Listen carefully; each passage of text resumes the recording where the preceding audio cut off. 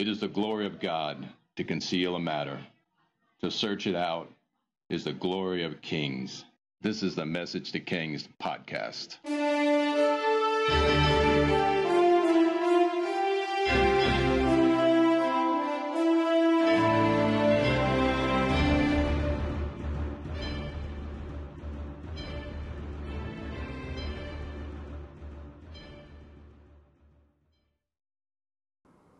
Episode 79, Abiathar and the Chaos at Nob. Young Abiathar stepped out of the gated enclosure, cursing himself. The entire priestly class had been summoned to see the king at Gibeah. What an honor it was to see the king again. He thought it strange, though, to see him dressed in his armor, and the army was present too. Why the martial presentation? But he dismissed the strange thought and worried about the gifts he had left in the baggage train. Rushed away by his father Ahithophel, Abiathar needed to go back to the donkeys and get the gifts that he had forgotten to bring to the king. Costly oils and spices from the priestly services, wicks and candles were a great gift to present to the king. Abiathar pulled away a large, heavy case and began to haul it back to the enclosed gated area when he heard shouting by Saul. Saul's voice was fierce as he screamed insults and accusations at the priest. No one did this, Abiathar thought. What was going on? He struggled with the heavy case as voices grew intense. Approaching the gateway, there was more screaming. Then he heard Saul speak death over the priest. Abiathar stood in horror as Saul held his spear out towards his father Ahithophel. Abiathar stood motionless as soldiers formed a perimeter around all the priests. He knew he should do something, but what? What could he do? Prophesy? He prayed under his breath, if that's what you call it, for Abiathar was really frozen with fear.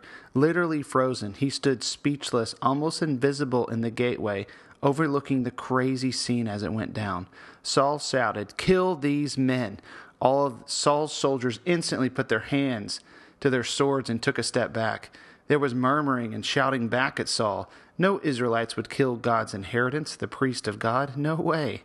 Abiathar stood motionless, unbelieving that just recently they were celebrated visitors to the capital of Israel. Now their death was ordered by the king, the Levites. This was not real, he thought, as his heart raced. But what arose in his heart was not anger and aggressiveness, but terror and fear as his hands began to tremble from the weight of the case of oils and wicks. "Who will kill these men?" Saul's voice boomed over the crowd. "I will," shouted a short man in the corner. It was Doeg the Edomite, the keeper of the mules. He would kill the priest. It was only at this moment that a right and fierce anger arose in Abiathar's heart as he watched, but everything went too quickly. "Blessed are you, Doeg. Proceed," Saul said as he held back his spear and permitted Doeg to proceed. "Surely no, Lord," said Abner. Jonathan joined in. Abiathar saw hope as Saul was swamped with the military men protesting his order, but it was too late. Saul's fierce anger rose above the din. "Kill them," he shouted, silencing the priest and protest with sword in hand and spear in the other. Doeg and 100 of his foreigners surrounded the priest, and as if inhabited by demons, the priest in a circle fell quickly, leaving ephods covering lifeless bodies. Abiathar wasn't trained for this. Tears fell down his face as he watched his brother, his uncle, and his father fall by the sword. The Lord's inheritance was taken out that day in Gibeah. Abiathar unconsciously dropped the heavy case, and priceless packages of oils and wicks smashed to the ground, and just at the moment of Ahithophel's death, to the horror of all of Israel. The package fell, but out of it came vials and jars of oil which smashed upon the ground. Doeg, inhabited by the devil himself, turned back and saw him. Abiathar turned and ran as fast as he could, saddling a donkey and rode as far as he could in the direction of home. Halfway back to Nob, his lonely, terrified, and scared journey back to Nob was interrupted with the sound of horses behind him on the road. He dismounted and hid behind a thicket only to watch Doeg and his 100 men rush past him. Terrified, Abiathar cautiously followed the road towards Nob, and as he approached the town and topped a nearby hill, he fell from his donkey as he saw Nob, the place of the priest.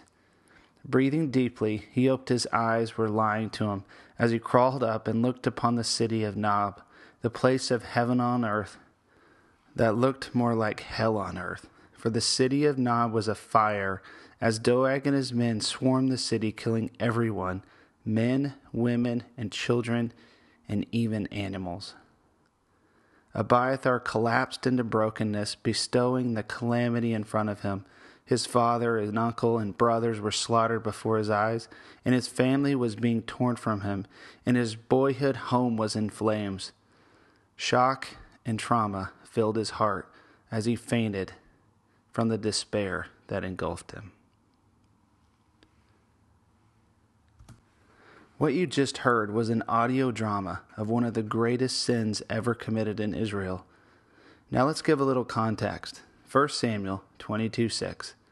Now Saul heard that David and his men had been discovered, and Saul was seated, spear in hand, under the tamarisk tree on the hill at Gibeah, with all of his officials standing at his side. He said to them, "Listen, men of Benjamin, will the son of Jesse give all you fields and vineyards?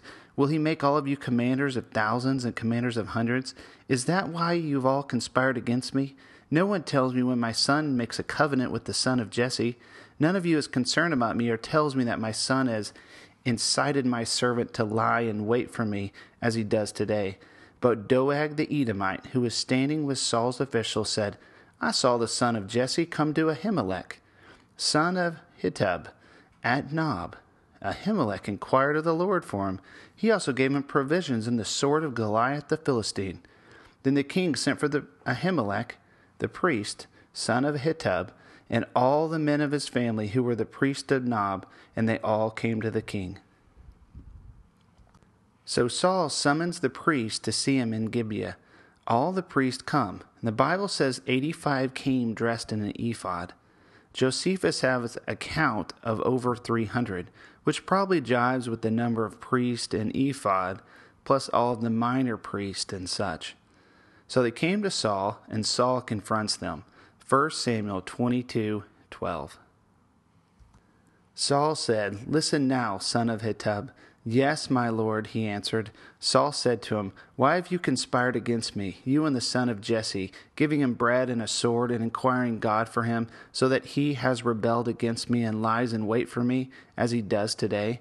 Ahimelech answered the king, "Who of all your servants is as loyal as David, the king's son-in-law, captain of your bodyguard and highly respected in your household? Was that day the first time I inquired of God for him? Of course not. Let not the king accuse your servant or any of your father's family, for your servant knows nothing at all about this whole affair." But the king said, "You will surely die, Ahimelech, you and your whole family." And then the king ordered the guards at his side, "Turn and kill the priest of the Lord, because they have sided with David." They knew he was fleeing, yet they did not tell me. But the king's officials were unwilling to raise a hand to strike the priest of the Lord. The king then ordered Doeg, "You turn and strike down the priests." So Doeg the Edomite turned and struck them down. That day he killed 85 men who wore the linen ephod. Now if that wasn't enough, Doeg, upon orders from Saul, has killed the priest, but it doesn't end here. 1 Samuel 22:19. He also put to the sword Nob, the town of the priests, with its men and women, its children and infants, and its cattle, donkeys, and sheep. But one son of Ahimelech, son of Ahitub, named Abiathar, escaped and fled to join David. He told David that Saul had killed the priest of the Lord.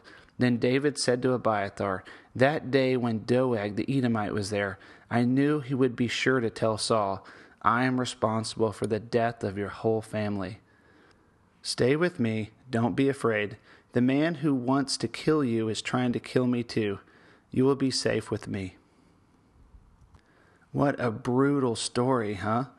Obviously, it leads to a lot of questions. How can this happen? This to the priest? And who is this Doeg?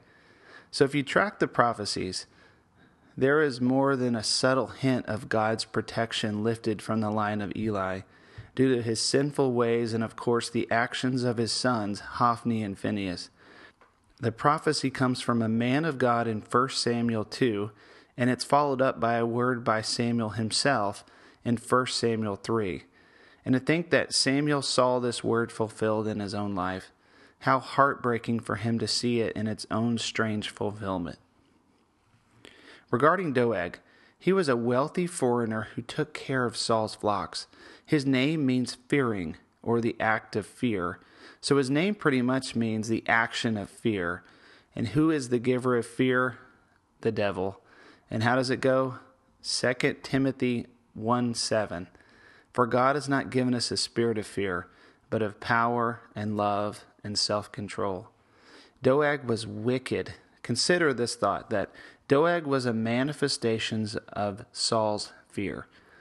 Saul's got that fear of man complex. And could it be Doeg was just the physical manifestation of his fear of man, or at least the spirit of it? Just like Nabal later will represent his foolish agreements. It's a crazy thought that a physical manifestation of a spirit that a leader carries can influence the territory he or she leads. His agreement with evil empowered an evil force or spirit to run amok in his area of influence.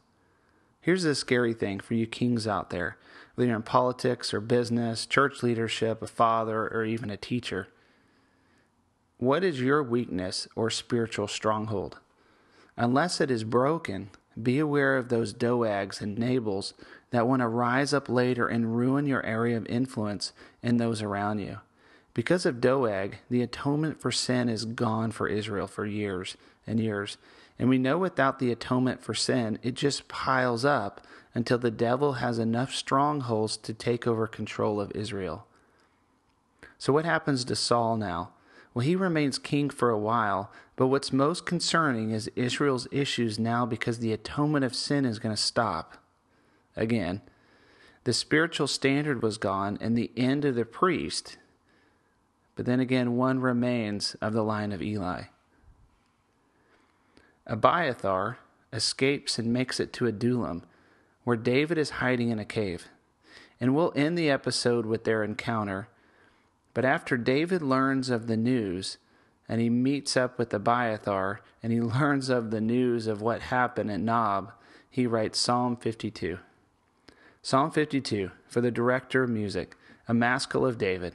When Doeg the Edomite had gone to Saul and told him, David has gone to the house of Ahimelech. Why do you boast of evil, you mighty hero? Why do you boast all day long, you who are a disgrace in the eyes of God? You who practice deceit, your tongue plots destruction. It's like a sharpening razor. You love evil rather than good, falsehood rather than speaking the truth.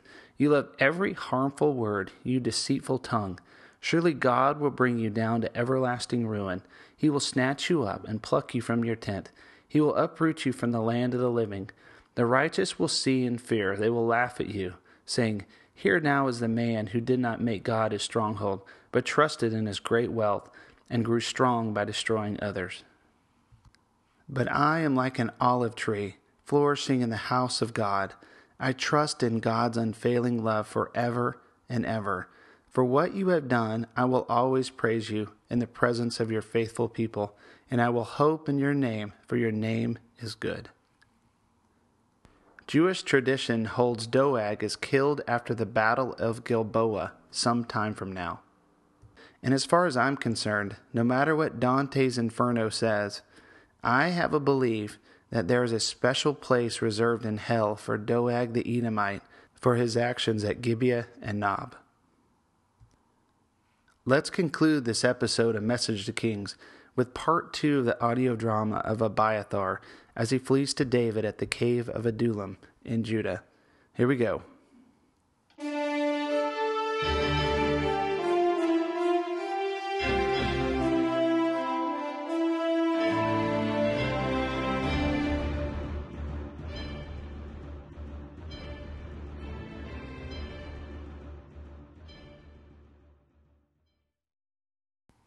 Abiathar neared the cave at Adullam.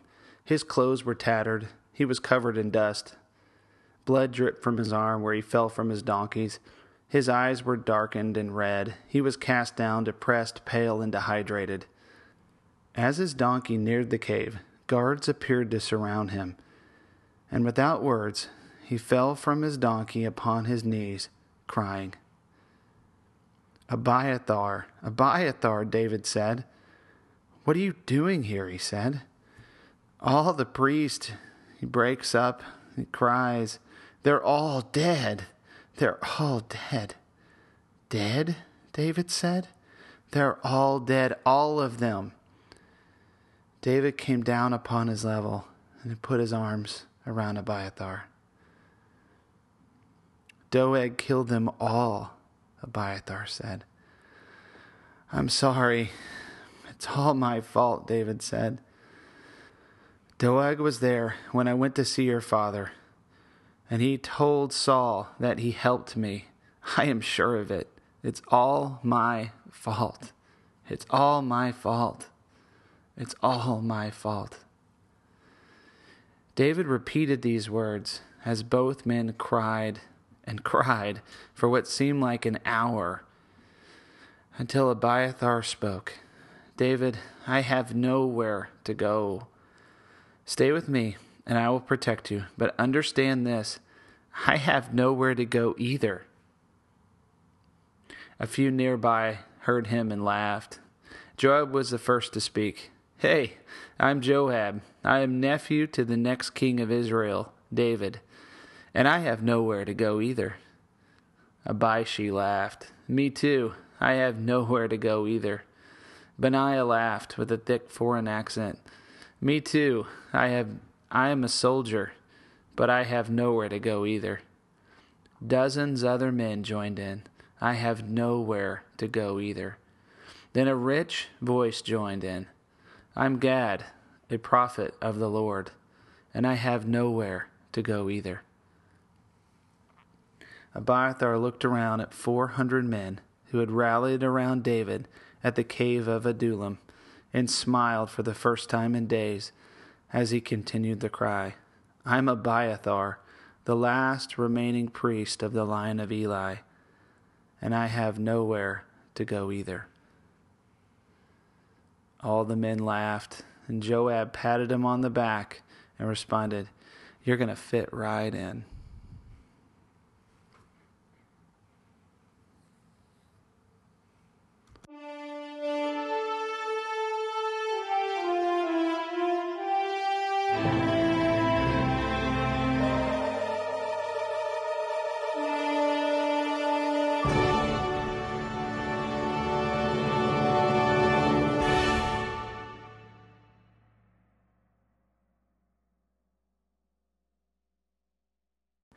Hope you enjoyed this episode of Message to Kings. Stay tuned in 2 weeks for the next episode. We're going to go take a week off as we travel to New Mexico for Christmas and do a little skiing. Feel free to visit the Facebook page and leave a comment or question, or if you want to chat, email us at messagetokings@gmail.com.